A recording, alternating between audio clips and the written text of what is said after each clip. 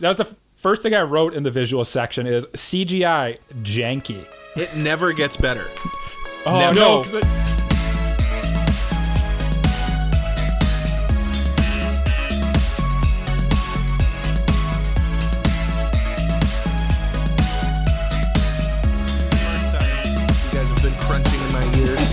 Marty Crombu Weebs, my name is Cole, his name is Mike, his name is Jay. We like anime, and this is episode 38 of the Anime Protagonist podcast. And on this week's episode, Jay is telling us about a shoujo manga.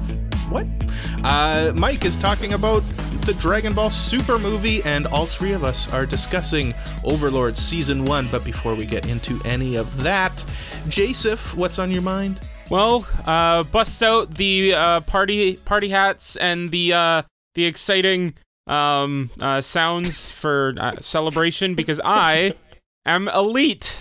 No, I didn't get a PlayStation 5, but I did win a contest. Wow. Did you win a PlayStation 5? No, I didn't win a PlayStation 5. That'd be pretty cool if you did. That would have been pretty cool, but... you must have won something of, like, equal monetary value then. Yeah. Oh, absolutely. Absolutely. What huge prize did you win? I won a copy of the Beginning After the End comic and a signed poster by the author of the novel and comic. Signed? Signed, yes. And? That's it. Oh, Cole's not impressed. I'm impressed. No, Cole's not impressed at all.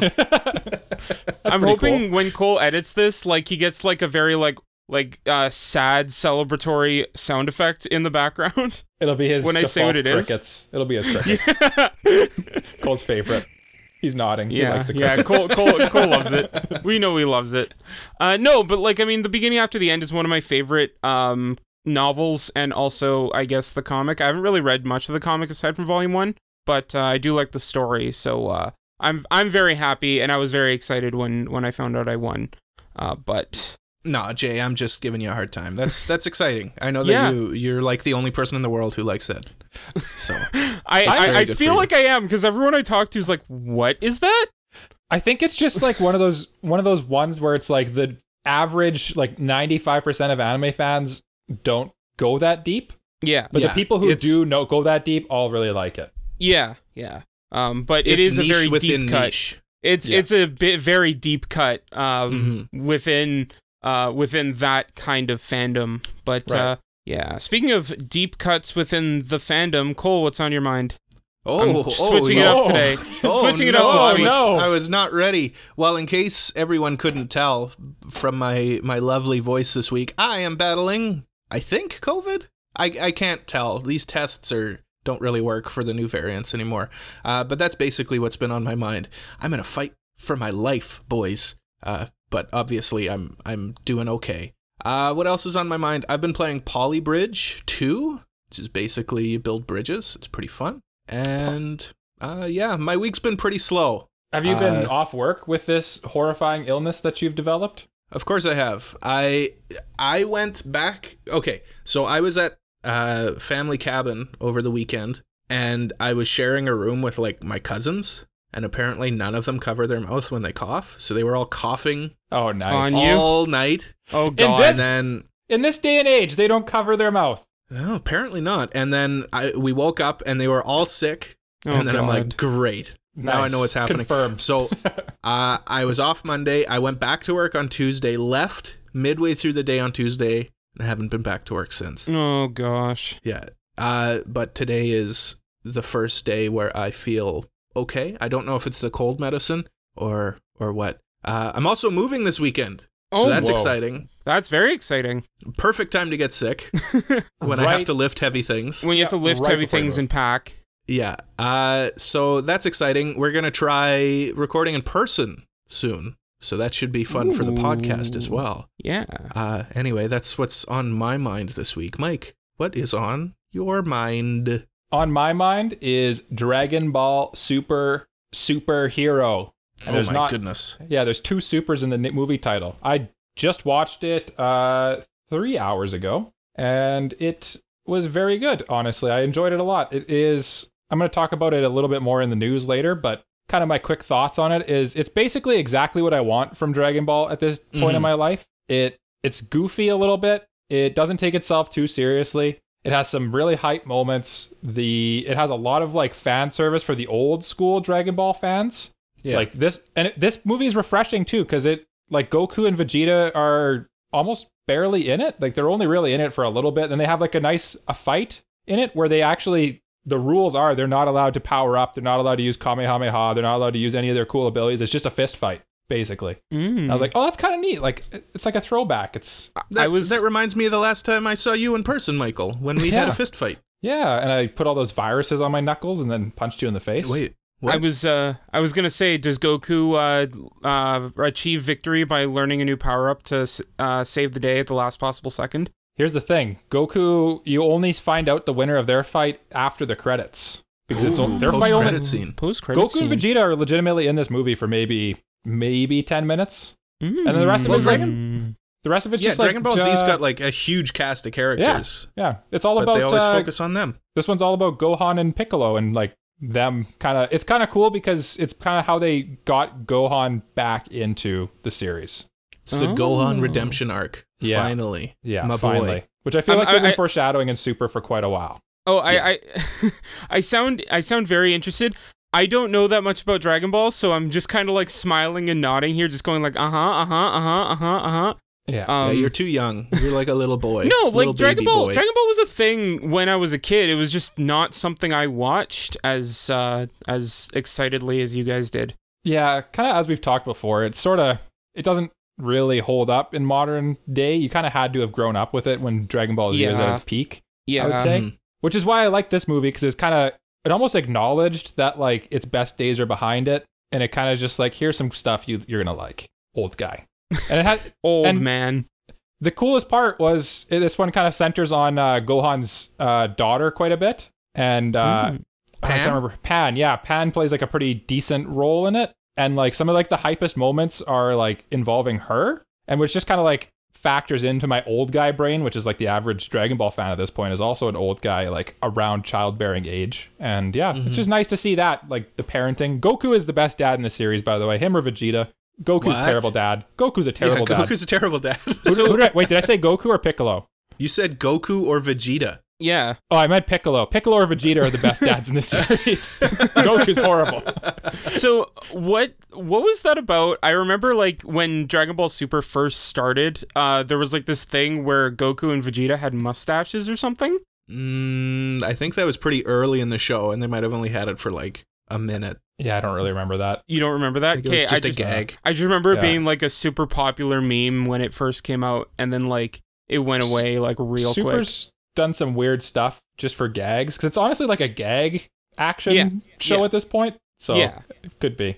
The other cool thing I'm going to say right before we go to the news is that it's neat that they did this entire movie in CG, and it doesn't look bad 95% of the time. No?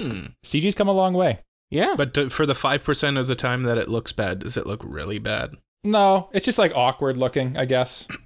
Okay. Well, that's not bad then. Yeah. Yeah. Well, I have know a what fact else for you isn't bad? boys. Oh. I have a fact. Oh, Let me you do? state my fact, yes. Okay. Did you know that Captain Crunch's full name is Horatio Magellan Crunch?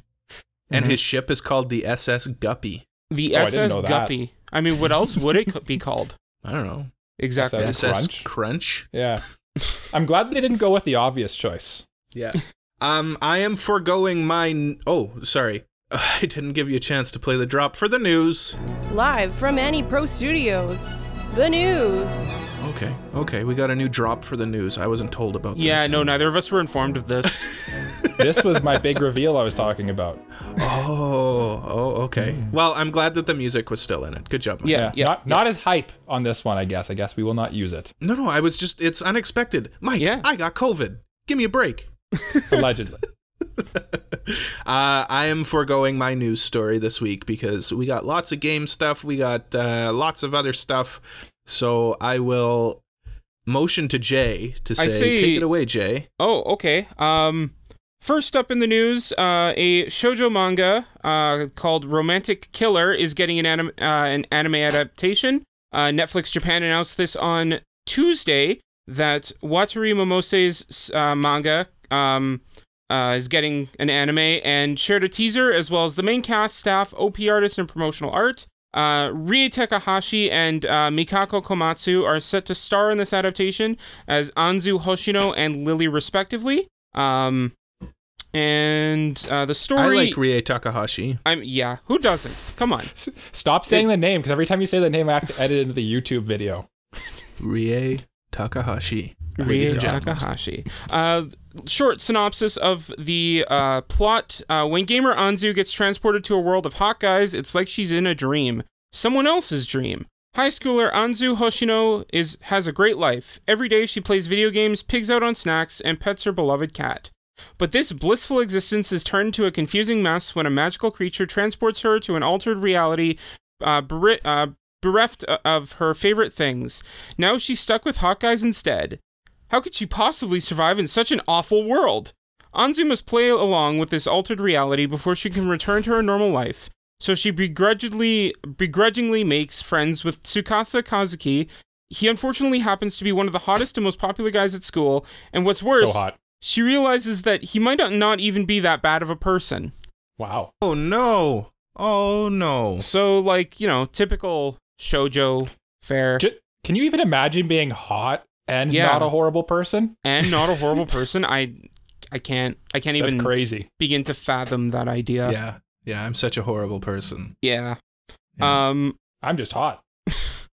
Honestly, it is pretty hot in Jay's studio right now. Yeah. So I too am hot. That's what you meant by hot guys, right? Like it's just really warm where they are? Yeah, like on fire. Yeah. Oh, yeah. There's no AC in the... Well, like I said... they're scalding.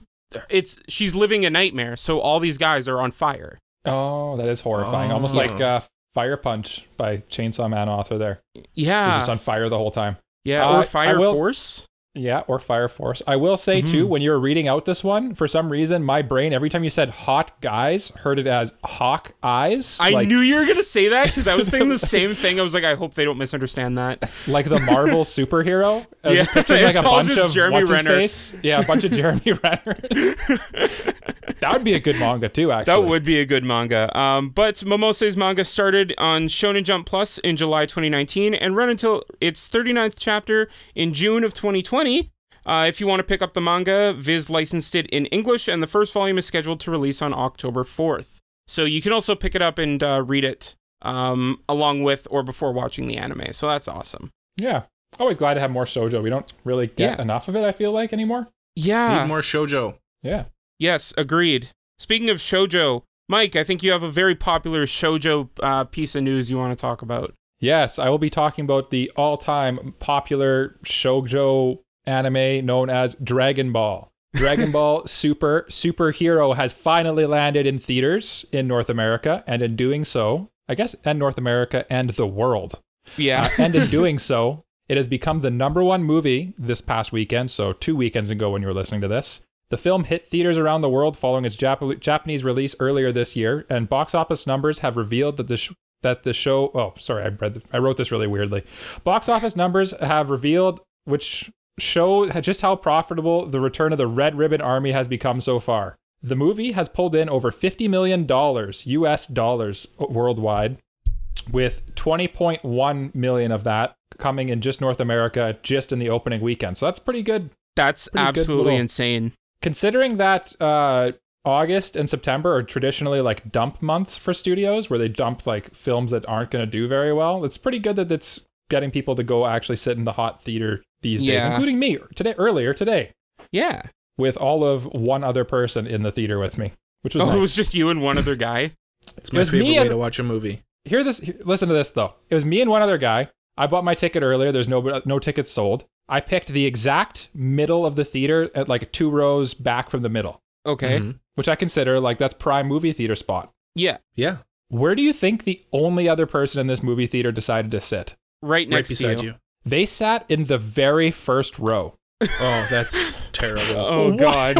When they walked in, I'm like, oh, of course, they're going to be right next to me. And then they go and sit in the front row. I'm like, what are you doing? What is going on? Another thing I don't psychopath. understand. Why don't they, like, even if they booked their seat to be there, why didn't they, like, move if they realize, like, oh, the theater's empty? I can probably sit anywhere. When you buy the ticket, you pick your seat in advance we are. Right, so. but, like, if it's empty, then, like, who cares? I know, but he could have just bought the ticket for one of the empty seats, which was all of them. Yeah, if he didn't want to sit there, he would have picked a different seat. He wanted chose to sit there. That was a choice. He made a choice. Maybe he didn't like stairs. I don't know. Maybe Anyway. he was being like COVID cautious and trying to like sit away from all the other people, assuming that more people would get a ticket. Well, then you want to sit right at the very back because then air flows down, right? Right, he's but nuts.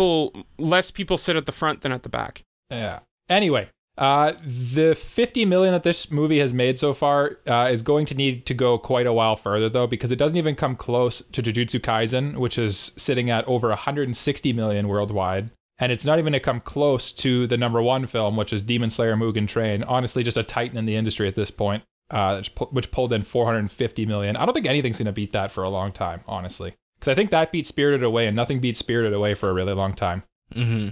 No, those are big boy numbers. Yeah, those are heavy hitters. Yeah. And Toei's also got another heavy hitter, too, just to throw a little sidebar on the end of this. This August, they released One Piece Film Red, and it has officially passed $73 million, which is over 10 billion yen at the Japanese box office. This movie hasn't even released worldwide yet, and it's made $73 million.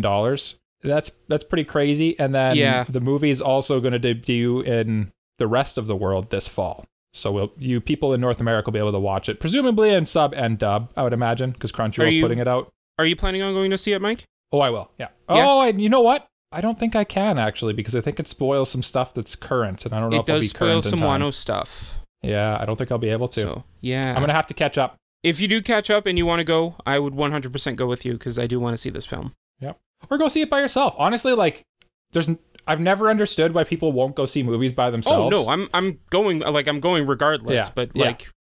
Yeah, I would love Jay, to go why don't you just go see it by yourself? I will try to catch up so I can go with you, Jay. Awesome. No I'd promises. love to. Cole, you should catch up too, so we can all go together. I was just gonna say, you guys aren't even gonna ask me. I ask you. I won't. Now. No. Yeah, I've heard because enough One Piece slander. I thought of you. Well, I hard thought enough, of you. because I got some things to say about One Piece, boys. And here we go. Okay. Into Jay's Game Corner. Welcome to the Game Corner.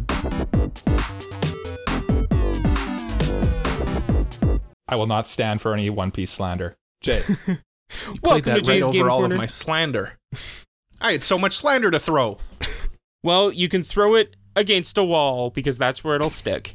Welcome to Jay's Game Corner. Like we have a little bit of news noodle. for you this week, and we're just going to jump right into it with our headliner. Guys, do you know who Masahiro Sakurai is? Not yet, but I got a feeling I'm about to. No? Nope. Well, Masahiro Sakurai is the director of the Super Smash Bros. Series and also the creator of Kirby. And so he has a very long history with working on Nintendo games and different things like that. And he recently opened a YouTube channel basically going over different topics on game design. So he did one on like frame rate. He did one on the impact of like stopping everything when you're like about to die, to kind of emphasize the impact of it.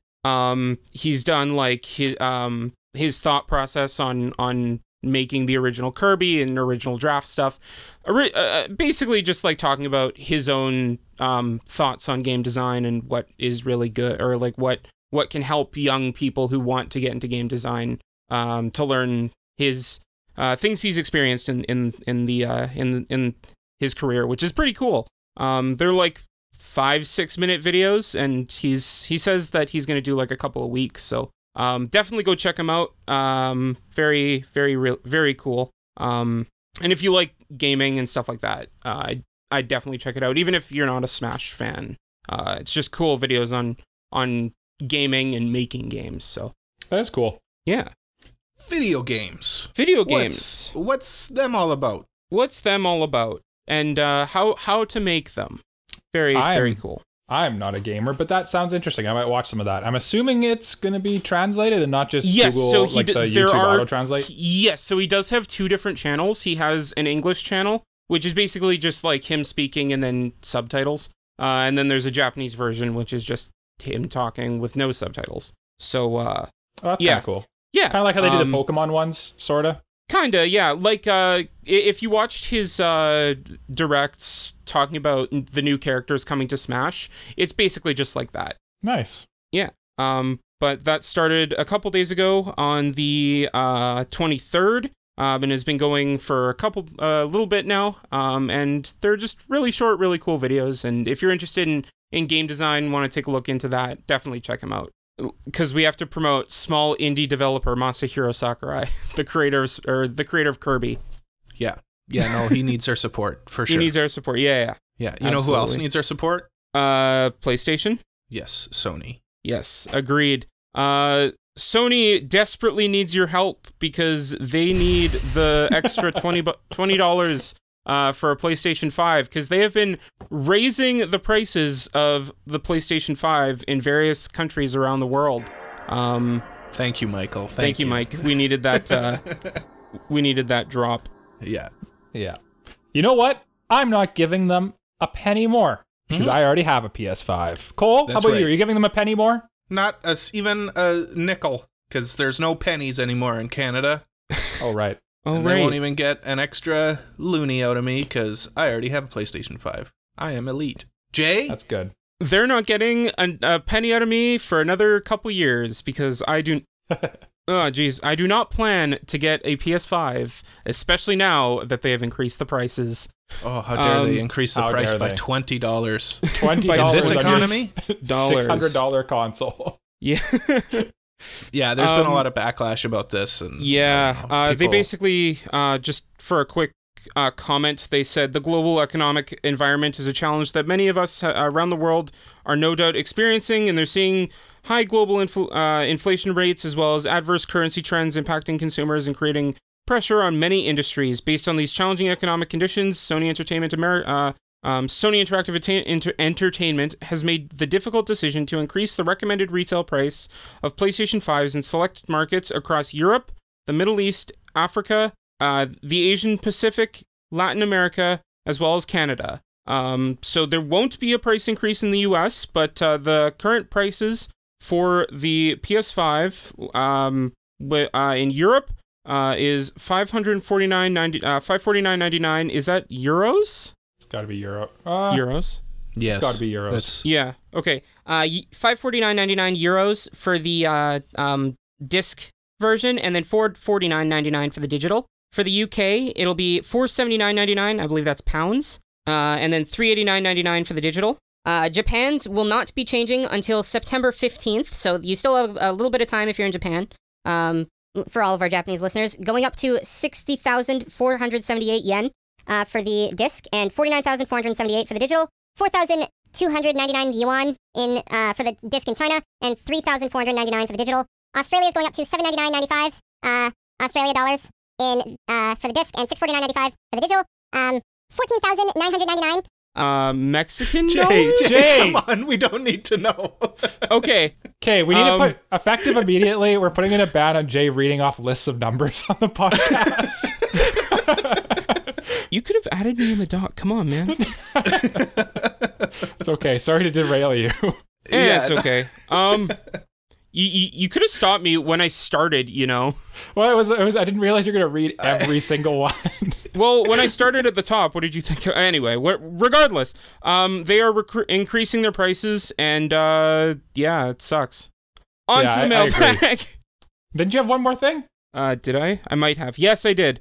Yes, we really I derailed Jay. myself. Yeah. The Game Awards will be streamed live on December 8th, 2022.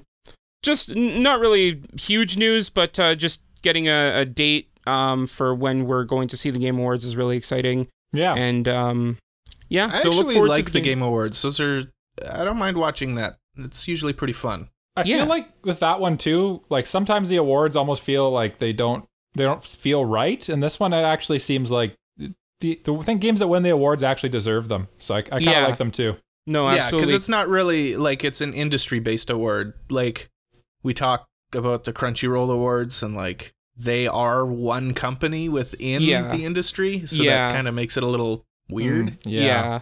This is more independent, I guess, eh? Yeah, exactly. Now let's go to the mailbag. It's time for the mailbag. Jay, I'm sorry we had to stop you, but we had to stop the madness. We had It's to. okay. There was too many numbers. No, it's okay. Like Zach Galifianakis. We have limited brain capacity, and it was destroying my brain, hearing so many numbers so fast. It's all right. Kratos wants to know, with Overlord as the topic for this episode. Good job listening, by the way, Kratos. Coming out with a good mailbag for this specific episode. He's always ready. Just the goat of the mailbag, really. Anyway, they want to know, number 1, who is your favorite floor guardian? And can someone refresh me which ones are the floor guardians? Is that like the Shal tier and stuff like that? Shaltir, Yeah, that's like all Albedo, Demiurge, Cocutus, Mare, and those twins. The twins, the and- butler guy that looks like a regular he's not guy. a floor guardian. He's not? He's not a floor guardian. No. No, yeah, Oh. he's one of the butlers or one of the maids. Yeah. Oh. I'll go first because mine's going to be super normie here. My best floor guardian is Shaltir, and my best maid is the one that's in the second arc of the show. What's her name? Nabe? Nabe. Yeah. Nabarol Gamma, or whatever her name is. Yeah. Yeah. Jay? Um, Sorry. There was 2 other questions. We just kind of skipped over them. Best girl from Overlord. Oh. We're going to talk about that later. Yeah. And the best Pleiades member. The Battle Maids. Who's the Yeah. best Battle Maid? Yeah. So, I figured we favorite. go in order. Yes. Yeah, that's fair. Well, you said your maid. Yeah, you did say his maid. Anyway. Oh, sorry, my brain is hurting. I didn't even realize that. Yeah, I skipped a total middle question. I think all of our brains are just kind of mush right now. I get the Okay. feeling. So basically, since we're skipping best girl, you guys just need to give your best guardian of the floors and best battle maid. Yes. I'm gonna give the most basic of basic answers because that's how I am. Favorite floor guardian is Albedo, and best Pleiades member is same as Mike. But I don't think is Albedo floor guardian. I thought she was like Yeah. the, She's Okay. like the commander of the floor guardians. Yeah, she's Okay. the leader of the Floor Guardians. Yeah. Okay. For Floor Guardian, I'm going to say Shaltir, like Mike. If we were to include Area Guardians, I got to go with my boy, Pandora's actor. He's the best. Oh, he's awesome. That's a great choice. But he's not a Floor Guardian, so Yeah. I can't pick him. Shaltir, then. Pleiades member, I'm going to go off the beaten path. I forgot that this wasn't really addressed in the season at all when I suggested this one. But hold on.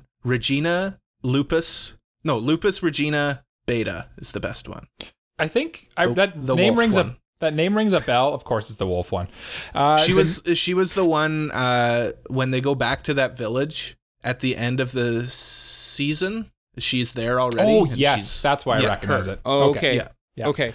Okay. And then we have a second mailbag here from Dazed Bunny, and they want to know, what is, in your opinion, the most underrated anime that we haven't watched yet? Meaning something that you think people don't hype up enough, even though you haven't watched it. That's a tricky question, actually. That is a tricky one. I had to scroll through my planning to watch list, Yeah. and there is one that I've been meaning to watch for a while, but I just haven't gotten around to it. Kaiba?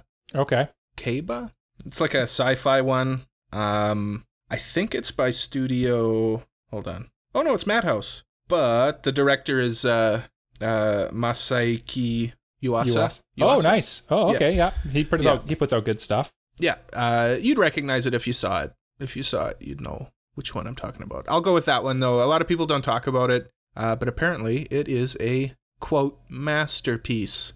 Jay, do you have one or do you want me to go? I've been thinking about this, and I think I do have one. Mine would be Crest of the Stars. I recommended this to Cole a little while ago. It's a True, he space did. opera novel that became an anime, and I've only heard good things about Crest of the Stars. But I haven't seen it. It's done by Sunrise, so Sunrise does Gundam, right? Yep. Yeah. So Yep. space opera. Anime done by Sunrise. I mean, where can Maybe you go I should wrong watch there? this. Maybe I should watch this. Jay, can you send that to me after the thing so I can put it on my watch list? Sure. I'm going to put, for mine that I have not watched that I think needs more love, is A Place Further Than the Universe. I know Cole really likes this show, and I know I'm going to like it when I eventually watch it. Also by Studio Madhouse, this is fitting because they also did Overlord, Season 1. Oh, what? How about that? Ooh. How about them apples? Yeah, this show I've heard nothing but good things about, but I haven't found the time to watch it yet because it's not dubbed. And Oh. Cole, it's a good show, right? It's a very good show. Yeah. I've been meaning to rewatch it, And but with I haven't that, gotten around to it. I think we've answered our whole mailbag. Jay, do you have a weekly question this week?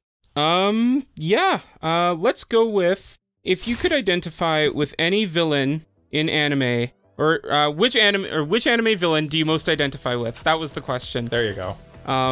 So please There we feel go. free to answer that question on our Twitter, in our Instagram, or on our Discord. Or in the YouTube comments. Or in the YouTube comments. You can do that too. Or just stand outside my new house and scream it at me. He likes being screamed at. He does. Only nice things, though. Only nice thing. Yes. What do you guys say we pause our conversation here, go get some refreshing beverages, and then come back and talk about Overlord? Let's do it. I am in agreement. Okay, let's go on an Break. break.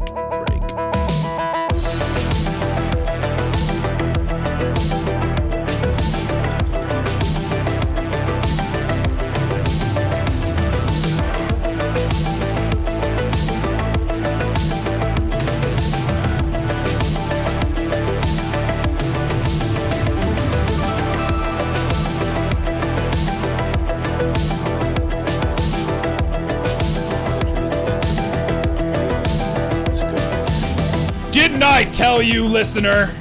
Mike Algone does not know defeat. You aren't facing one supreme being, but three. The might of Anipro stands before you now. Sorry, but you are destined to fail before this battle even started. And welcome to our review of Overlord Season 1. We're going to be talking about the OP/ED, then going into the sound and voice acting, going into the visuals of the show, and then we're going to have some spoiler-free thoughts, and then there will be a spoiler warning for you, listener. And then we're going to talk plot, characters, best boy, best girl, all this kind of stuff you really want to hear. The nitty-gritty of it. Cole, take over this from me, please, for the love of goodness. Then we will provide our ending thoughts, and of course we will assign a character type to this anime. You know the drill if you've listened to our animes before.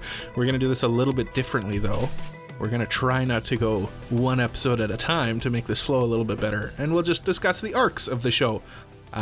But let's start, as Michael said, with the OP and the ED for Overlord Season 1. What did everyone think of these songs and Can I have animation? I'm going to have a little bit of a hot take here, I feel. I don't know your guys' thoughts on it. Yo. The OP took a little bit to grow on me, actually. I've seen The nothing song but or love the... for the OP for this show. Kind of the whole thing, is it? The song Okay. and the music video, I guess is what you'd call it. Yeah. I think the first OP is probably the weakest of the 4 OPs for the show. I like it. Yeah, it's Yeah. good, but it's not great. You know what I mean?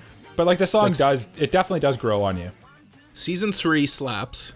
Season 3 Season slaps. 4 is just really good, actually. Season 1, yeah, it's kind of the weakest one. Honestly, I honest. prefer it over Season 2's. Really? I like Season Yeah. 2's. Like, don't get me wrong, I like them all, but just personal taste, I think Season 1 is slightly better. Okay. It might just be like the song, maybe. For my notes here, I wrote kind of generic isekai visuals carried by the song IMO, in my opinion, is what that means. And then I wrote, and then I also wrote that I like the bright colors. They put the text in like such bright colors. I liked it. I didn't. Happy. So I'm gonna be a contrarian here. The text was the one thing that like ruined the OP for me. Oh. I think like if it was just the music video without the text, it would have been a lot better. It just like felt like it didn't have a place in that in that music video. Mm-hmm. Yeah, text is important. Text. Yeah, it just implementation didn't feel like, is important in OPs. Yeah, and it didn't feel like it matched at all. I don't agree with you, but I think it's probably best we just kind of leave that there. Like I think the show has so many like unique kind of bombastic characters that it kind of fits to have the bright visuals mixed with like the kind of the dark imagery of the show too. Yeah. Yeah. It's mainly, it just feels like that text was slapped over top rather than like integrated into it. Okay. Okay. Yeah. Yeah. Makes sense. What about the ED? The ED was just a slideshow.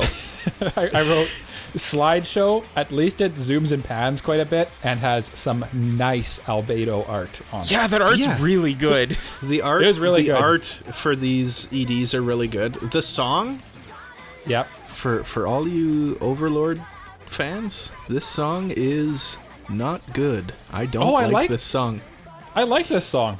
I don't like the stream of consciousness lyrics it's got going on. It sounds like a bad rap. I don't like this song. There's better Myth and ones. Royd. Yeah, it is I know. Myth and Royd. I know. Yeah. So are all the OPs and stuff too, though. Like, No, it's all this OP. No, this OP isn't Myth and Royd. no, but it's the same composer. Myth and Royd is just a composer and one of the singers. Yeah. Oh, That okay. composer composes all of the OPs and the EDs for this one. That's So your it's facto basically of the Myth day. and Royd. Oh, there we go. Okay. Yeah, Yeah. there we go. I actually but, wrote "Song is a Bop," Triple L by Myth and Royd, and then I wrote "Pretty good for basically a slideshow ED." Yeah. Honestly, it's not like usually I skip the slideshow ones, and this one I was fine with watching albedo. Well, basically, the slideshow works if the art is like really good. Yeah. and there's enough motion and stuff going on that it's not distracting, but it also isn't like boring to look at. You know what I mean? Yeah, Mhm. because of albedo. Yeah. Yeah. Yeah. And there's like I think some glitchy stuff going on, and kind of I don't know. It held my interest more than a normal slideshow one would. Mm-hmm. Mhm. Yeah. Yeah. Did the sound hold your interest, Michael? I thought the music was quite good. I agree. Yeah, I agree as well. I love the dark feel of like basically whenever Ainz is like doing something crazy on screen, it like gets like very not like choir, but like I don't know how to describe it. Yeah, you know what I mean. choral. Yeah, Yeah. like yeah. It did a good job. choirish. It did a really good job of honestly, like if you took any of the songs on their own, none of them are super special. They're probably like basically generic Yeah. songs, you know what I mean? In Yeah. the soundtrack, but the way they just used them really well. Madhouse did a good job of like Mixing kind of it. making it to emphasize scenes in the Yeah. in the show. Yeah. Yeah, it was bombastic when it needed to be. It was kind of silly and lighthearted when it needed to be. Mm-hmm. Yeah. I Yeah. feel like every track really fit the scene really well. Yeah. Mhm. Yeah. Yeah. Oh, for sure. And then for voice acting, this is where I'm very interested to see if Michael preferred the sub or the dub, because honestly, the dub voices in this are pretty spot on. Like the dub for the show is pretty good, except for one notable exception. So Am Mike, I the I only know one that who you- hasn't heard the dub? I guess so, yeah. Probably. 'Cause I- Yeah. Yeah. Usually for reviews, what I'll do is I'll watch episode 1 dubbed, then 2 I'll probably flip to the sub, and then 3 I'll kind of like pick which one I'm not sure on, and then watch that one. So this show I watched in sub because I thought the dub sucked. really, Yeah, I was not into the dub at all, actually, for I the liked show. I liked some of the like Albedo's voice actor is really good. Albedo was I'll good, gi- and Ainz Algon was also very good. Yeah, Everybody I'll give else him was props kinda too meh. because I really- he had that range that Yeah. he needed. Yeah, I really liked Ainz's sub voice, like his Japanese voice. So like, I hope that it at least matches up to that. Yeah, he does a good Similar job. but different. Yeah. I would almost Okay. I'd say it's equal in terms of like quality, because like it just doesn't translate just the way you talk. It's going to sound differently no matter what. Right? Mhm. Yeah. It is the same feel. It all is good. He's a good voice actor and everything. The one that really made me stop watching the dub was Clementine when she came in, Oh, really? because it is just not good. Her Japanese voice is like so It's so creepy good. and Yeah. It's Well, we'll get to that in the plot section. But yeah, that The- was. And I was actually watching it, and I made my wife watch a little clip. I like flipped between dub and sub on that episode, and then I was like, we just kind of like both looked at each other and we're like, what was that? And then we just continued to watch just in sub. yeah. I'm that's surprising to me that Yeah, that's why I was holding it back, because you guys asked me a few times in our Discord. By the way, come to our Discord. Link is in description. That's why I was holding it back, because you were asking me whether I watched this one dub or sub, because I had a feeling that I would be surprising with my choice on that one. I did not expect you to like the dub, actually. That was the bigger take. What else did you like about it? Well, I just remembered the voice acting was pretty good, except for Pandora's actor. Oh, I didn't hear him dubbed. Like, the sub is obviously Mamoru Miyano. Okay. And he just like full send. Like he just gives it his all. He's the best. Oh. World item! 世界を変えるラン強大な力思考のラン方々の偉大さの証ナザリックの西洋に眠る秘宝の数々がついに力を振るう時が来たと But the dub, like, I'll have to show you guys. There's a video like comparison between the two. It just doesn't match at all. Like, World item! Changing the world with immense power! Showing the greatness of... yeah. Didn't even try. No, it's not good. And yeah, the sub voice for him is the best. Yeah. Did any sub voice actors stand out to you, Jay, in this show? I mean, Momonga's, I mean, like, it just really fit the character, and I loved the duality of, like, when he's playing the role of Ainzel Gaon, and when he's, like, his, actual self. Like, I like the duality of that. Albedo was really good, just, like, from when she goes to, like, servant to full-on, like, borderline yandere crazy. Mm-hmm. Yeah, Albedo for her was love great. for him. Yeah. And like they kind of like Shaltier kind of gets like that too, but yeah, I don't know. Like I mean, they were all good. Clementine was definitely really good. And then also Pandora's actor was like amazing. Yeah. I will give props to as well for Shaltier. And just she speaks. Like her voice patterns are based on like a red light district lady from like the olden Gyaru? times. Oh, yeah. Okay, yeah. So she speaks like that. Like a courtesan. Mm-hmm. Okay, Yeah, so gotcha. that's why she kind of speaks very like flowy and stuff. Shaltier stands out to me as well for like the voice acting. Yeah. I actually thought she kind of actually stole the show a little bit from Albedo. A little bit. Yeah, I can understand that. Yeah. I can understand that take. Yeah. And I think that's basically all there is to the voice acting at this point. I just wrote that Shaltier, Albedo, Clementine stood out in the sub, and then Clementine for bad reasons in the dub. Yeah. I remember watching the dub when I first watched the show, and I thought it was serviceable, but maybe I didn't have the... I would say it's serviceable. It's just like mainly the background characters and like the characters aren't going to last very long in this show. Mm-hmm. They kind of, you can tell they just got like, hey, somebody walking by, can you come here and quickly record a line for this? And like, you can tell. Just like guy on the street, like, hey, we need a line for our show. Oh, what show is it? Don't worry about it. Just say it. It's kind of going to be a running theme for my little review here that I think this show suffered from, I don't think they thought it was going to be a hit when they made it, so I don't think they gave it as big of a budget as it needed. Yeah, I think kind of shows in the visuals too. We're kind of going into the visuals here, yeah. I think that's kind of one of the charms of the show, though, is that the CGI in it is so atrociously ugly. Yes. Yeah. That was the first thing that stood out. That was the first thing I wrote in the visual section is CGI janky. It never gets better. Oh, no, because the next thing I wrote was... in. The next thing I wrote was hoping it gets better with later seasons because of budget and technology improving. Oh, no. No, it doesn't. So you just gotta let that roll over you. This is why Madhouse never does more than one season. Was it? Did Madhouse do the follow-ups or no? Yeah. So they're still doing it? Okay. Yeah.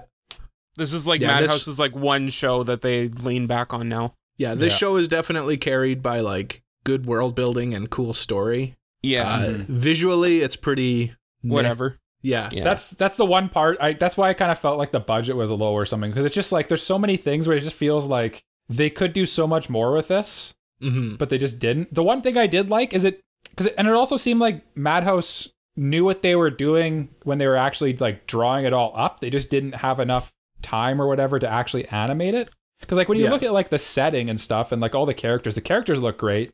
They all look good. They all are like interesting character designs and stuff. The way they use like light and the sky and sunsets and stuff like that, and all the lighting and all that looks really good. And it like, and I mean, the art in the light novel is like phenomenal. Like if you look at the light novel art, like holy. So like they really had great art and character design to work with. So that really doesn't surprise me. But like I'm wondering if, because Madhouse also did season 1 of One Punch Man and season 1 of Overlord came out the same year. I'm wondering if like they had a B team work on this while could be. The main Madhouse guys were working on One Punch Man.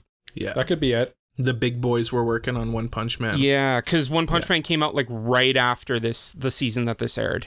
Yeah, that makes sense. Makes sense. Yeah, yeah. Yeah, I mean, the CGI is noticeable for sure. Yeah, that dragon in the second half was particularly... The dragon You mean the two dragons? Yeah. The skeletal dragons? Yeah, okay. Yeah. When I was watching spoilers, I was Jake. like, this is like the Overlord equivalent of Kaiba summoning his 3 Blue Eyes White dragons. Yeah, it totally was. Yeah. You like one dragon? Well, how about 2? Yeah. There's so many good moments. Honestly, like the CG was janky, but like I didn't hate it at the same time. Like, you're right. It is kind of like charming in a weird way. It is a little charming. That's like a really weird way. Yeah. It's thing. Like Overlord has bad CG. Yeah. For like zombies and skeletons and stuff. Yeah. It seems like they don't even try sometimes too, because they'll put like the Death Knight right next to Ainzhou Gon, and it's like, you can tell that's CG. You can tell it's not as good. Yeah. Why is it right next to this like well-drawn character? Mm-hmm. Yeah. No, for sure. For character designs, I guess too, like we can go into them. Like everybody looks good. Everybody looks cool, you know? They have a cool character design. They look good and they're moving, but Which I think like the like cool character design was like the point. Yeah. They're all made by, you got to remember all these NPCs, all of the floor guardians and stuff were all created by essentially people like gamers. us. Gamers. Weebs. Yeah. So that's, they all look cool. Yeah. Spoiler-free thoughts? I guess I'll go first. Basically, I think this is a really cool take on an isekai as a genre. Like, if you're sick of isekai, which is kind of, I think, why this show maybe didn't get enough love when it came out, because people were so sick of isekai at the time. This show actually does isekai well. It takes all the things that people don't like about isekai and actually does it in a good way. Like, there's a reason for this isekai world. There's a reason to use isekai. It all makes sense. It all flows. It doesn't do a lot of... it does a good job of showing you and not telling you and stuff like that. All the characters are super memorable. Watch this show if you want just like kind of a fun... I want to say like goofy, but that's maybe the wrong word. It's just a fun romp through like an isekai world with like an interesting cast of characters. That's what this show really is about. Yeah, for sure. Yeah. It's definitely carried by memorable, fun characters. There's a reason it's not a 10 out of 10 though. It's yeah. What are your thoughts, gentlemen? Jasif? So I did enjoy the show, and I think Mike, you basically covered it. Like it's a great it's a great take on isekai that sets itself apart. It's not like overpowered character gets reincarnated and then all the women fall over him and like he gets to live out his isekai fantasy bro and everything is good. Like, I mean, there is more intrigue to it, and there is like the world building's great. The idea of him like without spoiling it, like something goes on with like his personality that I found really interesting. Yeah. And like the intrigue of how that carries over to future seasons really interested me. And just like the world itself, the fact that like they actually like go out and explore the world to like learn about it was really interesting. So like they're really like making an effort to tell you like, yeah, we want you to learn about this world, rather than it just being like something that the author lazily crafted up. It really showed that there was a lot of care put into it and a lot of heart put into it, and so I really liked it. Yeah, it's easy to establish how can I phrase this? It's easy to do... To believe it? It's easy to Naruto? have those things like communicated to you when it's being communicated to the characters as well. Yeah, Mhm. no, absolutely. Yeah. Because they're in the same situation. They don't know exactly what's going on either. Yeah. And that's really why isekai is such an easy way to write fantasies, is because, like, they're learning about the world when you are. So, Mhm. Yeah. Yeah. I also echoing off of what you guys said. It's a good show, good characters. Everybody is... I don't want to get into it before spoilers and stuff. But yeah. Maybe the easier way to go about this is, would you guys recommend this show, and who would you recommend it to? I would, and anyone. So you'd say, if you like anime, watch this show? I really enjoy Overlord. Yeah. I agree. I think if you like fantasy, you're really going to like Overlord. If you like isekai, you're really going to like Overlord. If you like interesting takes on maybe questionable morals, you're going to like Overlord. If you like dark and gritty, you're going to like Overlord. Yeah. If you like dark and gritty, you're going to like Overlord, probably. Yeah. If you like good world building, you're going to like Overlord. There's just enough fan service that actually makes sense, too. So like it's kind of... And it's done tastefully, and it doesn't feel sleazy, which I liked. Yeah. Yeah. I know. There was never a point where, like, I thought, like, okay, this is too much fan service. Yeah. Everything in this show just kind of makes sense and just works. Yeah. Mm-hmm. Yeah. Like Jay said, there's a lot of care put into it. So yeah, big recommendation from me. I'm going to go out on a limb and say you guys also recommend it? Absolutely. Yeah. No, absolutely. And here I thought I'd be the only one who liked it.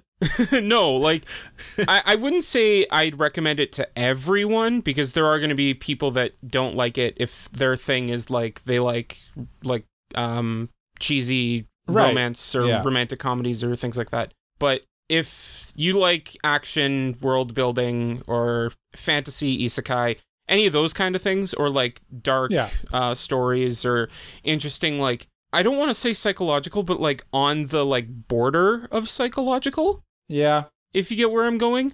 I do, yeah. Then like, I think this would pique your interest. I think maybe the easiest way to say it is watch this. If you think you're not going to like this show just because it's another isekai, it's worth it. It's not just another isekai. It's actually well done. Yeah. Yeah. What do There's you say, a reason boys? why there's been four seasons of it. Yes. Yeah. Spoilers? Spoilies? Let's go to the spoilies. Spoily time. This just in. It's spoiler time. So like I said, we're going to go through the plot. We'll go through through the arcs. And there are 3 primary arcs. The first being the Undead King arc, which is basically our introduction into the new world. Momonga, our main character, he is just a regular salaryman who plays this MMORPG called Yggdrasil? Yggdrasil, yeah. Yggdrasil. And the game's about to be shut down, so he's just hanging out in his guild base for the last time. And then as it shuts down, he gets transported to this new world along with the base and all of the NPCs who are in the base, who were designed by him and his compadres, his friends. His guild mates. Yeah, so this start is just kind of, okay, we need to understand the situation that we're in. We need to figure out what the power level is in this area. Spoiler alert, it's very low. Everyone is weak. Yeah. Everyone is an ant. Yeah. And our main characters are very strong. All of them are super strong. Yeah, they're all level 100. They're maxed out in Yggdrasil. And then I think, based on some of the things that I've read, like the highest power level is like maybe a 50 of anyone in the new world. Yeah. So they're OP. They're busted. Please nerf. I liked in this show how they tackled he's hanging out in the MMO until the servers shut down, because that's something that does actually happen in real life too. Like back in the day when like Halo 2 shut down, people were basically keeping the servers. They wouldn't shut off the servers until like the last person logged out. So they just like people stayed in the servers and it just stayed up for like an extra several hours or whatever. So that's definitely something that actually happens, and I don't know, it resonates. It definitely felt like, at least in a few areas, where like the person who wrote it actually knows stuff about gaming. Yeah, for sure. Like, I remember in like various fights, like before they start fighting, they'll just cast buffs on themselves. Yeah. Which like is something you actually do in an MMO. Yeah. There's like in a later episode, there's actually like a scene where he's casting like 17 different buffs before he goes to fight. Yeah. And I'm like, oh, that's awesome. That's totally something that you actually do, and they never actually show that. Thing. Yeah. It was so cool. So yeah, all of the NPCs are basically, they all have pledged their loyalty to Momonga because he was the only one of the original guild members who stayed with them. Mm-hmm. They all had quit well beforehand. Mm-hmm. Nothing really of note happens in this arc until Momonga's like watching these people on like a magic mirror, basically. And that this village is getting attacked, and he chooses to like go to the village and like save it, rescue them. Yeah. And then that's when we get our first sense of like how much stronger he is, and how like everything he does is just like god level compared to these plebeian village folk. Yeah. And that's like the best part of the show, in my opinion, is just like how you're like, he comes in and you already know he's gonna wreck house. Yeah. No, it's the like best is like they give it a little bit of like a One Punch Man a little aspect to it. They set up this like crystal that the one bad wizard has, and he's like, this is our trump card, we won't use this unless we absolutely have to. And he's like, I've deemed you necessary to use this, our ultimate super weapon. And he unleashes this gigantic like angelic thing, and Momonga's like, oh my god, I can't believe you guys, like, we set up this whole thing for this. This is laughable how weak this thing is. Yeah. And then he just like one-shots it with like this little spell. It was black hole or something, right? Yeah, it was a black hole. And I loved how inconsequential the black hole was. It just like appears, sucks it up, and it's gone. That's it. And he's just like, this is a waste of time. So that's basically what it's all about. We just learn about Ainz as well, and how Momonga. Well, at this point, he does change his name to Ainz, which is because the guild was called to see if there's anyone Ainz else from Yggdrasil who is in this world. The guild was called Ainz Gon, so he decided to take that name so that when he spreads his name around, everybody knows. Or anybody from the game would say, "Oh, I know them." Yeah, and then they would come and find him. Yeah. So he changes his name to Ainz Gon. I forget where I was going with that. I'm not sure either. No, but honestly, the first 4 episodes were basically just setting up the world, setting up him, setting up the characters, just all set up, and then like introductory exposition, really. Yeah, and then also kind of showing, oh wait, these guys are way stronger than everybody else around, and also he's a bad guy who's also a good guy at the same time. And that's kind of like a little conflict that's happening. That was something I liked too. That was the other thing I was going to say. The NPCs view Ainz as having like, he is incapable of doing anything wrong. Yeah, he's their god, basically. And that really plays with Ainz, who is like kind of self-conscious and is constantly second-guessing himself, even though low-key he's like super smart as well and just as capable as anyone else. Yeah, but sometimes he does feel like he's just winging it a little bit, and then sure. I mean, like but remember when would. they're walking through the graveyard and what's her name like asks him a question, he's like, well, if I give you all the answers, then you're never gonna learn. You're gonna have to figure this out for yourself. And like what's the dude that's in the Floor Guardians who's like a dark elf Demiurge. or something. Yeah, because like sometimes he's like, he asks him, oh no, I think it might be his butler. He asks him what he's planning, and he's like, I wouldn't even bother to tell you because you're already 12 steps ahead of me. And he's like, oh yeah, sure. But why don't you tell everyone else just for the sake of this? Yeah, it's good. Yeah, it's just, I like that. And then it'll cut to his internal dialogue, and he'll always be like, what? That's the major part of this is he like just absentmindedly says like, it would be nice to take over this world. And then Demiurge is like, done. We're going to take over this world. We're going to take over this world. Yeah, not even a question. Yeah. Demiurge is low key pretty good too. Demiurge is great. He's the one who's like most guilty of like having that overconfidence in Ainz. Yeah. Like he's Overhyping constantly like, he's constantly like, well, Lord Ainz knows exactly what to do, and he's like, yes, I do, of course. Why don't you tell everyone what my grand plan is? I give you permission. Yeah. Who would you say is the most critical of Ainz then? Probably, I want to say Big Bug Guy. No. Well, I mean, if we want to get programmed to be like a samurai, like very loyal. He's very like straight up, I would say. The one, like, if we want to get into, I guess, a little bit of spoilers going forward, the one who's most critical of him is actually Albedo? No. Pandora's actor. Oh, because really? he's programmed to like kind of second guess what Ainz does, and like he'll provide a bit more criticism, not like in a bad way, but like which is funny because the same way that Ainz does. He's the one that was programmed by Ainz, right? Yeah, so that makes sense. Yeah.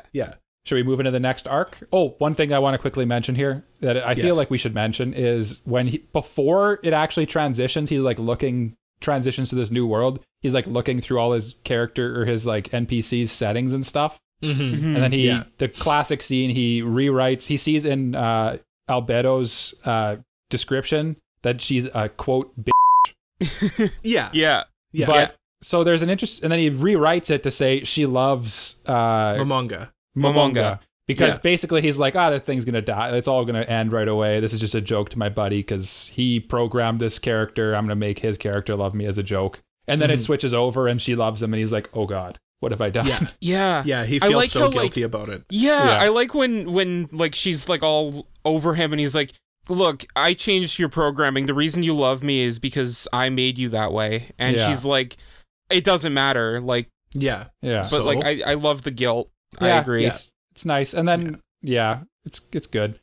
But anyways, cool. the Dark Warrior arc is the next one where Ainz, or at this point, Ainz Ulgon, goes into the town undercover as an adventurer with one of the Pleiades battle maids, Nabarl Gama, your guys' favorite one. Nabe. Yes, they go under the name Momon and Nabe. And again, even though Ainz is like a spellcaster and incapable of using swords, if he puts on this like enchanted armor, he can wield swords. And even then, he's still like outrageously strong. Yeah. So they're on their first mission is to escort Lil Boy with the bangs. I can't remember what his name is. Oh, it starts with the P, I think. I'll look it up while you talk. Oh, it's like Neferia or something like that. Yeah, that's it. Yeah. And they recruit another team of adventurers to basically help out, just because Ainz knows, like, okay, I'm strong, but like we need more people. We need like someone who can, like, we need a ranger. We need like a druid who can like. Well, control. So what happened? Well, what happened is like he signed up to be an adventurer to kind of like spread his name around. And he couldn't read the any of like the job postings because it's all in this like foreign text language, so he just goes up to the thing and he's like, I'll take this, and they're like, oh, that quest is way too high for you. And this party comes up to him and says like, hey, if there's no quests for you to take, why don't you just go monster hunting with us? Mm-hmm. And then the Bangs guy comes up and says, Neferia comes up or says like, I specifically requested you to do the quest for me, or to like take on a request. So and he's like, well, I'm already doing something with them, so why don't you tell me what you're doing, and then I'll decide whether I want to help you or go with them. And then he just kind of like lets them come with because he didn't want to just abandon them. Yeah, because he kind of felt bad because he was gonna. He basically was like, well, that's kind of a better quest, and then like, I don't really want to ditch you guys, and they're like, no, we'll totally go with you. Yeah. So the village that they're escorting Neferia to just happens to be the village that Ainz just saved in the last arc. No way. What a coincidence. What a small world. Yeah. So they all go there and again, Ainz shows how strong he is compared to everyone else. Like he one hits a bunch of trolls and stuff, and they're all like, oh my God, how is he able to do that? Yeah. And we get a battle between Ainz and the what do they call him? The king of the forest. The king of the forest. Oh yeah. Well, what was the big hamster's name? Hamtaro or something. Hamsuke or something like that. Hamanosuke. Yeah. So he battles in quotation marks this king of the forest who's like a mythically strong beast, and all he does is like use that aura, like his intimidating aura on him. Yeah, like level 1. He just like gives up. He's just like, I can't fight you. You win. So now they got a big hamster boy. So after they Hamsuke. Yeah. After they help out Nefiria, they head back into town, and there's someone waiting for them in town who's come to kidnap Nefiria for various reasons. Anyone? Clementine comes to kidnap Nefiria. She shows up at the pharmacy, right? When he goes with the rest of the adventurers. I think Momonga just like says like, you guys go on ahead. I think they'd set up Clementine a little bit before this too, right? Like they'd kind of shown that she's crazy and just likes killing people and stuff. Mm-hmm. And there's some plan behind the scenes that's going on. And then she's got this item that nobody can wear, and then she hears that this pharmacist, Nefiria or whatever, has the ability, because there's this thing called skill, some kind of skill thing where he has that he can wear, he can use any magical item. So he's probably the only person in the world who can wear this item that they want him to wear. And what the item does is it generates a giant horde of undead skeletons, basically. Mm-hmm. Yeah. So yeah, they're lying in wait. Go ahead, Cole. Yeah, so Clementine comes to kidnap Nefiria, but not only does she kidnap him, she slaughters the other adventurers. Brutally. Yeah. Like, tortures them and everything. And, like, when Ainz comes and discovers the whole scene, he's even like, this is, what does he say? Messed up. Untasteful or something. Yeah. Something like that. Yeah. Yeah. Like, he's I like, loved this is how screwed up. Yeah, I loved how it doesn't hold back. Like you see, like he goes up to the girl adventurer. One of them, spoilers, turns out to be a girl. And like one of her eyes is like gouged out, and like. Well, they said something earlier in the thing that their ability was something about their tears are super powerful. So they showed the eye was gouged out and there was a bunch of tears running down from the eyes on her face. And it was like, oh man, that is brutal. That was so brutal. And then like everyone else in the party was like became an undead, so he had to kill them all. He didn't even hesitate though. He didn't. He just went for it. Heads off. Yeah. Because again, Ainz, now that he's in the body of this undead, he has what do they call it? Emotional dampening or something like that. Yeah. Where like so he's starting to think like an undead, so he really has no issues with killing people. Yeah, and that's kind of where I was going with the psychological thing from the spoiler-free portion. Like whenever he like feels an intense emotion come on, his emotional dampening will activate, and it'll just like he'll go right back to like neutral calm. Yeah, and you literally see it activate because it's like this green like aura that kind of covers him, and then he just goes back to being like calm, cool overlord. Collected, yeah. That being said, Ainz isn't like totally evil. He won't just like kill people for fun. Yeah, kind of thing. Yeah. I should specify that. Like he's definitely evil, but he's not like chaotic evil. He's like he's like evil? Lawful evil almost. Yeah, like he's got more of like a methodic aspect to his he's not like sadistic. He's honestly like just true neutral, I would say. Like just if it serves him to kill somebody, he will, but if he doesn't have a reason he won't. He even says to Clementine in that fight, like if the situation went in a certain way, I probably would have done the same thing. This is actually a good point in the conversation for me to drop something that I thought was really cool about this show. Watching this show, I was like watching it and thinking, man, this all just feels like D&D a little bit, doesn't it? Yeah. So if you like D&D, there's a lot of like classic character tropes, and like it really just feels like a D&D campaign. Yeah, apparently I think that the author was actually Jay almost stole my fact from me there.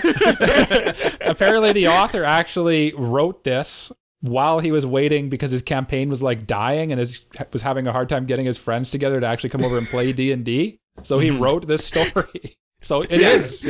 I almost stole your thunder. I'm sorry. The whole concept of Ainz being an overlord, he's not an overlord in the sense that he's like the lord who rules these people. That's his like class. Yeah. He's an undead overlord. Yeah. Which is really neat. Like you can open up the D&D manual and like that's in there. It's in there. Yeah. There's a lot of pretty Easter cool. eggs like that. Yeah. Mm-hmm. Anyway, so they find out where they're keeping Neferia to go and rescue him because that's still his job. No, his grandma hired him. Yes, Grandma, yes. remember? Because he so the basically, grandma, Go ahead, she Jake. begs him to like go rescue her grandson. And he's like, "Give me everything." Yeah, it'll cost you. She gets angry and she eventually like says, "Okay, I'll give you everything. Just go save my grandson." Mm-hmm.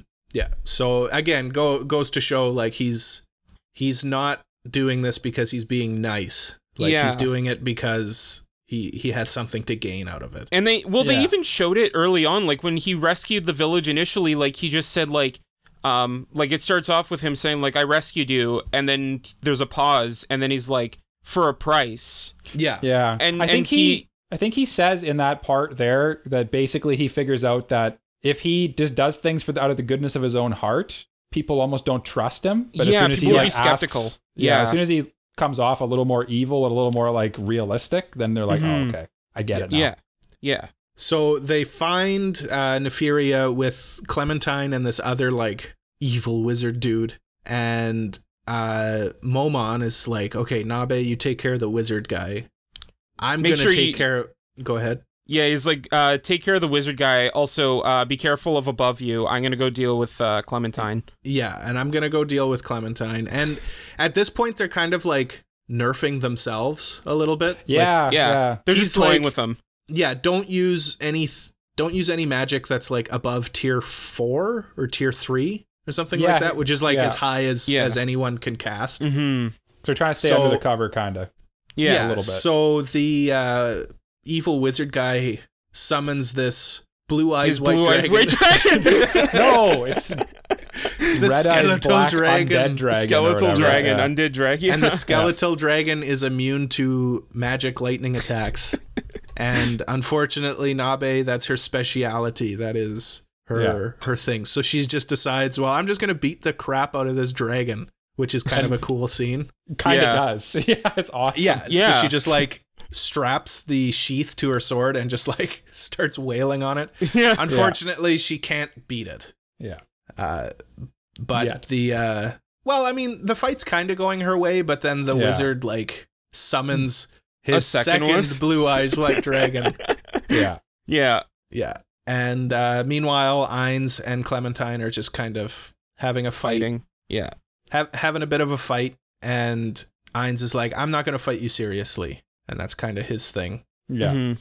So at a certain point, Ainz sees the dragons and he's like, "Oh, is that why you said, or is that why she can't win?" And Clementine's like, "Yeah, they're immune to magic. So like she's doomed to lose and you're going to lose here and I'm going to kill you and all of that." So then Ainz just yells like, "Show them the power of Nazarick" or something. Yeah, I think so. Show them the true might of Nazarick or something like that. So then she's all like, "Oh, heck yeah." Yeah, Nabe just like turns into full on like magical girl transformation. Yeah, except into like a demon creature. Like battle maid, yeah. And it turns out that these dragons are only immune to magic up to like tier 4. Yeah. And I think it was 7 or something. It was Something 7 like because like humans can't use tier 7 or above. Yeah. Yeah, but she can. Yeah. So like Of she does course. like tier 9 or something like that. Yeah, and just wipes these dragons. Yeah, and they all turn to dust. Yeah. She even so like it even opens where like she teleports behind the old wizard, stabs him, and he's like, "Oh, I see. So this is your trump card." And he's like, and she's like, "No, I was just toying with you the whole time." I just wanted to show you that I can kill you at any time. Yeah. So then Ainz at that same time just like drops a sword and just like assumes T pose. Yeah. Just absolute alpha, and lets Clementine attack him. So she goes right for his face. Right for right the for the chink in the armor. Because I don't think you mentioned, but he's still in his he's disguised Momon himself armor. as the Momon armor, which is where he's just like basically a swordsman. She doesn't know that he's a spellcaster at this point. Yeah. So then she attacks him, sticks the swords in his face, and then he reveals like, "Okay, I'm actually not this guy. I am an undead overlord." Undead Lich, I think it was. Well, that's what she says, and he's like, basically, that's basically what I am. Yeah. And then he crushes her to death. Yeah, that was brutal. That was a brutal scene. And then he's like, basically like, this is going to hurt a lot. I'm going to crush you. It doesn't matter whether you die by me crushing you, by me using a spell on you, by me cutting your head off. It doesn't matter because in the end, you're still going to be dead. Well, and didn't it's going he to hurt even a say, lot because didn't you he even hurt my say, friends, like, basically. Yeah, didn't he? Well, didn't he even say like, like I don't like you're not even worth me using magic on you? No, it was that he was gonna kill her with the dagger that party had. Yeah. Right. And he said, if you were any weaker, I would have just used this. Yeah. But then he says, what difference does it make whether I stab you or crush you? Death by broken bones or death by ruptured organs? What difference does it make? That was brutal. Like before she even dies, like you see the blood come down her eyes, like through. Well, that's because she was like smashing her face into him. Yeah, she's to trapped. try and get She's holding away. her against. He's holding her against him, and she's like. Then you could just see on her face. She's like, "Oh no, I've messed up." Yeah, and then she very did mess satisfying. up. Very satisfying. Yeah. Overlord's good at that, like establishing this like super evil character, and then Ainz comes and just like. So cathartic. I listened to a review by Mother's Basement on this, and he basically, exactly what you said.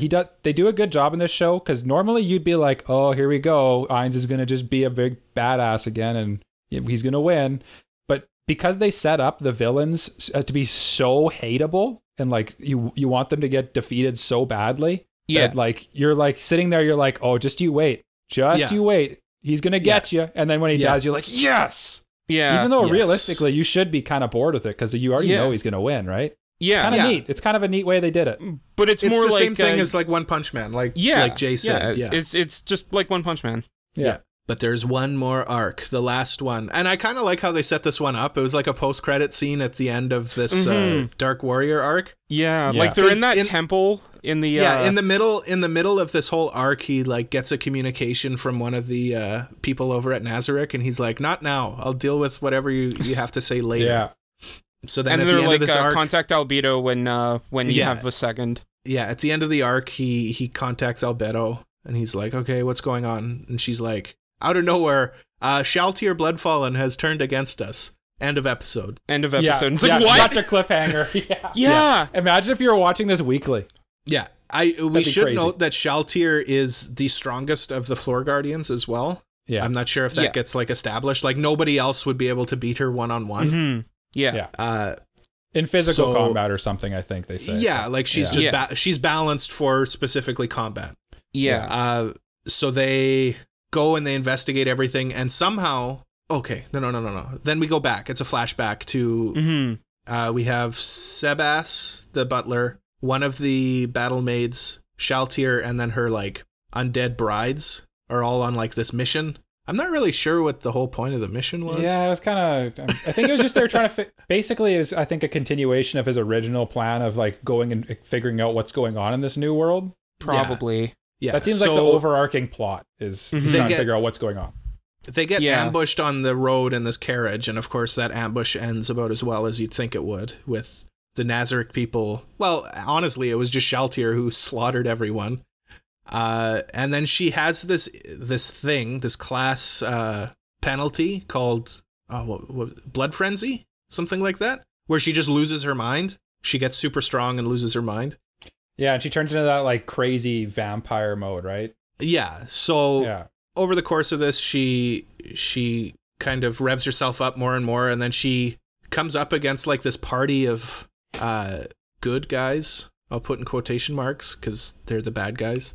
And somehow they have some kind of world item that like brainwashes her. Brainwashes her. Like he says, it was able to mind control her. Yeah. And it's unusual because as an undead vampire, she should have a immunity resistance to mind control. Yeah. But it turns out like it's just such a strong mind control, right? From that world level item. Yeah, exactly. Yeah. Well, because they explain that the world level items are items that are capable of altering the world itself. Yeah. And they're items from the game. Yeah. So she is being brainwashed in this field. So they go and they find her, and he tries to use an item that grants any wish not really sure how that would work in the game, but whatever. Yeah. So he tries to just like reverse all of her. What was the term? It should basically cure status abnormalities. Is what like status the gaming term ailments. would be. Yeah. So he tried to do that, but it didn't work. So then he's like, oh shit, let's get out of here. Must be something big. Yeah. So then they figure out that she was brainwashed, but they had to. Whoever brainwashed her had to run away. So she's just been standing there without any like orders. Mm-hmm. So she just stands there. So they figure out that if she won't do anything unless she's attacked. But she's that was like the too only order she had, right? Was attack whoever attacks you. Yeah, and she's far too strong to just like leave there. Yeah. So Ainz goes to the vault and picks up all of these other world items that he's going to use, that he needs to fight Shaltir. Again, it goes to show how strong she is. And we meet the best character in the whole show. Yeah. Pandora's actor. And I think he says too that, sorry, I'm just going to quickly interrupt. Go for it. He basically says like, listen, I have to go fight Shaltir. I'm going to do it by myself. She's so strong that I might not win this one, actually. Yeah. Yeah, exactly. Yeah. And Albedo kind of brings up the point. He's like, or she's like, why don't we all just attack her? Because like, if all of us attack her, we can beat her. And he kind of comes up with like this excuse about how he has to do it. But in his head, he thinks, because he doesn't want to watch these creations of his friends kill each other. Yeah. Right? So that's also partially why he has to go do it himself. Mm-hmm. I saw a thing that in the light novel, it explains that he sees the level guardians and the maids and stuff as basically the children of his friends. So that, that makes sense. Yeah, exactly. That's kind of how I saw it too. Like kind of the just relationship that they have. Yeah. Because all of the floor guardians kind of retain a bit of the personality traits of their creators as well. Yeah. So he views them as similar to his friends as well. Mm-hmm. Yeah. So we're going out and Ainz is going to fight Shaltir. And this is the part where Michael mentioned he's just buffing himself up. Yeah. Like it's honestly like a 2-minute scene where he's just like casting stuff like on himself. a bunch of buffs on himself to get ready for this fight. He's just doing what you do in video games where you stand just outside of like the range and just like cast a bunch of buffs and take a bunch of potions and stuff. Yeah. And then he goes in. Yeah, then he goes in with like a super tier magic spell. Yeah, like he just blows the up the whole strongest area. thing. Yeah. Yeah. And it just creates a giant crater in the field, and it does nothing to her. Except it hurts her. Yeah, but it hurts her. Realistically, she just like regenerated from it, and she was fine. Yeah. Yeah. Right. Yeah. Well, they fight a bit, obviously. Yeah. And through the fight, he does kill her at one point, but she has that item that brings her back to life. Yes. Yeah. So he has to basically win twice. And which is like a video game. Which feels like a video game thing. Yeah, right? it feels like that one time Jay kept playing that boss battle over and over and over again. And she has that lance too, the pipette lance that can suck health from him, which is that felt like a video game thing too. Yeah, if she hits with an attack, she gains back the HP. It felt like a Yu-Gi-Oh card. Yeah, exactly. Yeah. And they fight a bit, and then in the end, Ainz wins. Yeah. This is one thing that I found weird, though. He basically says, I knew this is how this would go in the end because you're going to basically use up all your abilities at the beginning and then I'll win. But I felt like that kind of conflicted a little bit with up to this point, he's been kind of a bit, I don't want to say bumbling, but like he's kind of acted like he knew what he was doing, but when he really didn't. But then that's the end the thing. Of this one, That's the thing with Ainz is that he thinks that he's bumbling around, but he's actually pretty capable. Really he's, capable. He's very calculating. And don't forget, like he was one of the best players at this game. Well, he was the guild, like he was the leader. He was of the the guild leader, and again, like this is all like backward world building stuff. But Ainz Gon, the guild was like the 11th strongest guild in the game. No, he's actually pretty strong. Mm-hmm. But he also explains too that the reason he was able to predict what she was doing is because he's actually, of all the floor guardians, the most familiar with her. Yeah, after he beats her, yeah. He also told her like if you weren't, or if you were more cautious, I probably would have had a harder time beating you. Yeah. I would have lost. Yeah. Yeah, he would have Yeah. lost. He said if you just opened with that, I don't even remember what it was called, that like weird doppelganger thing that she sends out. Mm-hmm. Yeah. If she would have just opened with that, he would have lost. He would have But lost. he Yeah. knew that she's like kind of dumb. Yeah. Yeah. He read her like a book, actually. Like, he actually, Yeah. he did what you'd expect the Overlord to do, really. Mm-hmm. Yeah. And like, I mean, it also like we were saying, it makes sense because he knew he was friends with the people who literally created them. Yeah. So like exactly. he knows them in and out. Yeah. So to wrap up the plot, we go back to Nazarick, and part of this is to see if he can revive people. Yeah, because he's not sure at And- this point, right? Yeah, it turns out he can. Yeah. He Yeah. needs a lot of gold. How much gold does it take, Jay? Enough. He had enough. He had a lot of gold. It's a lot. It's like He had a lot of 500 gold in million the or vault. something. Yeah, it was a lot of gold. There's literal like so- piles of it. So how much was it, Cole? 600 million, something like that. In the Is that your hundreds of final millions. answer? Yeah, that'll be my final answer.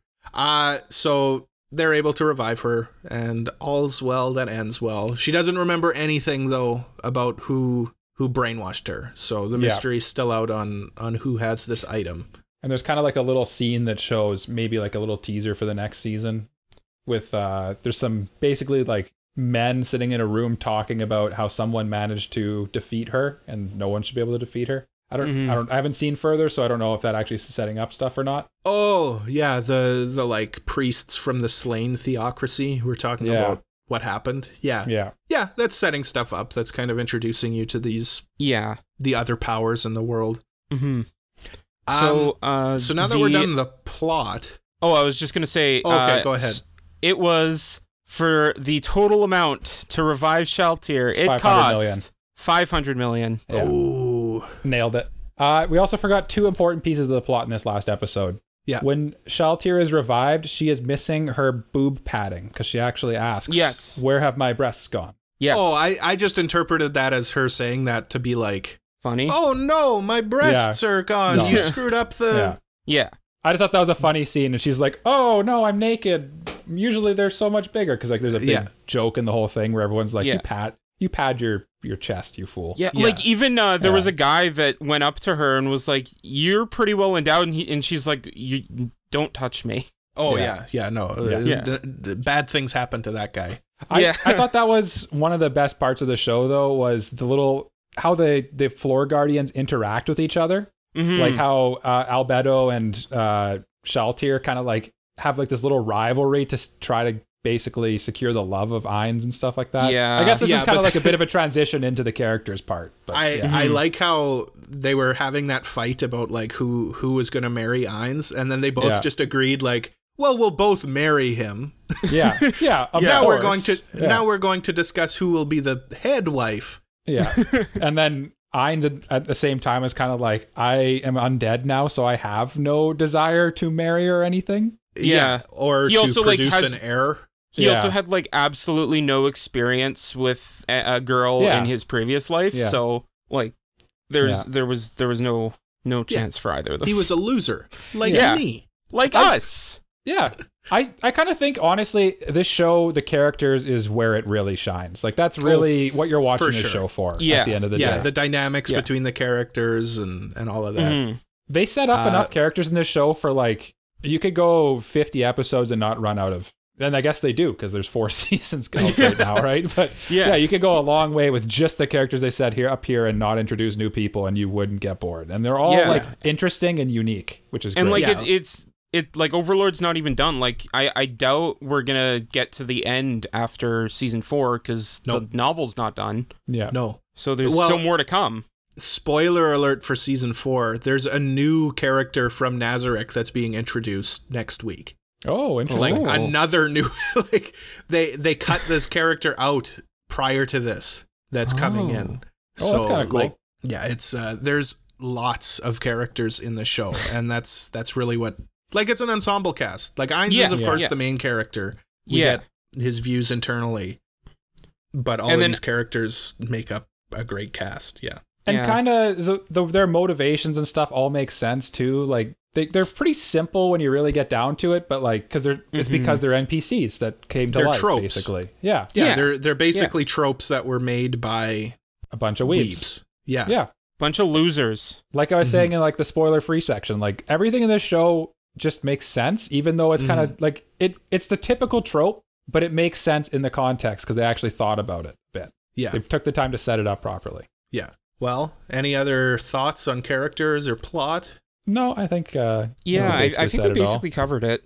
I think we just it's need to important. discuss who our best boy and girl are, though. That's right. I think that's very important. Who Yes. wants to lead off? Mikey? Let's go with Mike. Oh, I get to go first. I think we should run through best boy. You know what? I'll just say them both. Let's just make it easier. Best boy in this one. How do you pick anyone other than Ainz? I don't know. But Yeah. I will pick someone other than Ainz. I'm going to say Hamanosuke or whatever is Hamsuke. Hansuke. Hamsuke is best boy in this one. And best girl is going to be Shaltir. I could see an argument for Albedo, but I don't think she didn't do enough in the first season. I'm thinking maybe later on she might play more of a role, or there might be like more to do with her, especially when there's a whole arc centering on Shaltir. It was pretty good. I also liked Nabe a lot because I kind of always like the mean character a little bit. So yeah. Jake, I mean, who do you that's like? just your wife. Jay, that's my wife. You're not wrong. Cole, who? Oh, No, Mike already I asked asked you. you. oh, okay. Nice Hi. For best boy, I don't know what it is about him, but I was interested in Sebas, and I want to know more about him. Yeah, Sebas was cool too. He just like, I don't know why, he just like seems very different from the other characters He in is. Nazarick. He's one of the only Nazarick characters who is like lawfully good. Yeah, so like I'm very interested to learning more about him, and because of what you said and because of just like the intrigue that he gave off, I'm gonna say he's my best boy. I've heard in the second season that there's some kind of cool plot development stuff that happens with him too. So So I'm really excited to learn more about him. And then best girl, I'm gonna be very basic, Albedo. Just like her, I love her personality, like just like from the like her like kind of domineering personality, but like into like an almost yandere love for Momonga. Like it's very Gap Moe. Yeah, very Gap Moe. Jay loves his Gap Moe. I love Gap Moe is like save it for the So Gap good. Moe podcast. and we will discuss this off air. Cole? Yeah. Thank you. For best boy, I kind of have to echo what Mike said with how do you pick anyone other than Ainz? I'm staring at Pandora's actor right I'm now. going to and I pick thought Pandora's actor. How do you pick anyone other than Ainz? None of us pick Ainz. Well, I mean, like, I feel like we're hosting a podcast, so I kind of have to pick somebody who like people wouldn't expect. Yeah. I think going forward, we just shouldn't be allowed to pick MC. Just shouldn't be allowed. I think MC is fine as long as it's not just like I pick MC because they're the MC, you know? Yeah. But you're always going to pick MC. Yeah, 'cause they're the you MC. relate with them Yeah. and you understand their opinions and We'll everything. discuss this off air. Off air. For best girl, Shaltir. Nice. I just find Shaltir more interesting than Albedo. I think Albedo so, too. basically boils down to I love Ainz. I love Ainz. I love Vines. Yeah, I don't know. I'm Yeah. very basic, okay? No, And Shaltir like evolves a bit, and like going forward, she feels a lot of guilt for like what happened here. Yeah. So she's Okay. constantly trying to like, it's not that much of a spoiler to say this. She's constantly trying to like, prove her worth again. Yeah. That in the next seasons. I think that the real reason you picked her is because you like vampire girls. I do like vampire girls. She's got a fang. Yeah, little fang. I mean, she's got a little fang. Albedo is very good. Like, there's They're no both wrong very answer, good. honestly. They're both A tier. Yeah. But like, Yeah. I just think, like what you said, Shaltir just there's more flavor to her. Like, she has more She's personality. more interesting. Yeah. Yeah, I don't know. I just didn't really connect enough with Shaltir in season 1, and maybe that'll change as the story goes, but Albedo just captured my heart more. Again, Jay, there's no wrong answer. Yeah, Yeah, there's it's no all wrong good. answer here. Yeah. Important question for you both, because Jay, when did you stop Overlord? You dropped it at a certain point. I dropped like after episode 3 of season 2. Okay. And Mike, you've obviously haven't seen any of it. Are you going to continue watching? I will continue watching. I was going to continue watching very soon, actually. I wanted to not... I intentionally didn't watch any further because I wanted to keep it pure for this episode. Right. Yeah. Yeah. Jay? So this is where I drop my surprise here. Today, I purchased volume 1 of the light novel. We knew it. Today... We knew big Overlord guy. I've heard the light novel is better than the anime, actually. Yeah, that's because like it's such a rich world. Yeah, so like I'm very excited to seeing how these characters develop. How like, and I was kind of alluding to that by saying like I'm interested in seeing where they go from here, and that I'm interested in seeing like how they're fleshed out in the novel and how like how they develop in the novel as well. So yeah, I'm definitely continuing it. Right. Yeah. I have volume 14 waiting for me at work. Oh, nice. I got it shipped to me, so I'm continuing where the anime is right now. That'll look great on your shelf. I think it will, especially considering those books. They're nice hardcover light novels. They're nice. Ratings. We gotta get through this quick. Based on our 5-tier system, I'd put it between supporting and protagonist. Okay. I'll put protagonist. And I'll go for it. Okay. Yeah. For the people who don't know our rating system, those are protagonist, supporting, background, henchman, and antagonist. So those are just what type of character trope we'd assign the show to. I'm somewhere between protagonist and supporting. So I'm going to go protagonist with this one. Like, it's not a 10 out of 10, but it's definitely... It'd be like a 9. Yeah, I'm going to give it supporting. Changing my mind. So the way I see it is, so it's like antagonist is 1, 2, henchman 3, 4, background 5, 6, supporting 7, 8, protagonist 9, 10. Yeah. So, yeah. As for my own rating, I would have to agree with Mike, and I will give it a supporting. And you already typed it in for me. That's good. Because I accidentally typed mine into your spot. Yeah, like, I don't know if you agree with me, but like the plot and the characters and all that stuff are all really, really good. They're all protagonist level. Yeah. But just kind of like the parts where it lacks, like the animation and the weird janky CG and stuff, kind of you got to factor that in. Yeah, it's definitely that's the definitely anime fair. itself that suffers, but like the plot that was written in the light novel is great. Yeah. I guess what I'm saying is like the plot and the characters are good enough that it kind of doesn't really affect that's not you what much. I think about. I don't think about the janky that's totally fair. That's totally fair. CGI. Yep. But whether you agree or disagree, you can find us on Twitter. The podcast has a Twitter called AnnieProPod. AnnieProPod. Yes, sir. Sorry, I like jumped into this before I was ready. It's like jumping into a cold pool. Yeah, AnnieProPod, that's ANIPROPOD. Or you can follow me personally, Cole. That's AnnieProCole, ANIPROCOLE. Jay, what's your Twitter? You can follow me at JayGaredian, JayGaredian, and Mike, where can they find you? You can find me at Gritty Gundam, GrittyGundam on Twitter. And also, we have Instagram, TikTok as well. They're also AnnieProPod. That's right. Yeah, go follow us there. Yeah, if you could leave a like, review, subscribe, no matter where you're listening to us, whether it's YouTube or Apple Podcasts, Spotify, wherever it is, leave a like, subscribe. It helps us out a lot. And of course, come to our Discord, play Moodai with us. Yeah. It's a lot of fun. Or just chat with us about anime. We love chatting with people about anime. Or gaming. Jay loves talking about gaming. Yeah, I live in the game corner. Random stuff, like staying in a haunted castle or penitentiary or whatever it was. Like a prison or something. Yeah. Good times. Yeah. Links to all of that stuff is at our link tree. That's linkter.ee/AnnieProPod. Next time on the podcast, we are doing a tournament again. The classic tournament, but this time it's going to be all villains. Baddies. So, yeah, stay tuned for that. That'll be fun next week.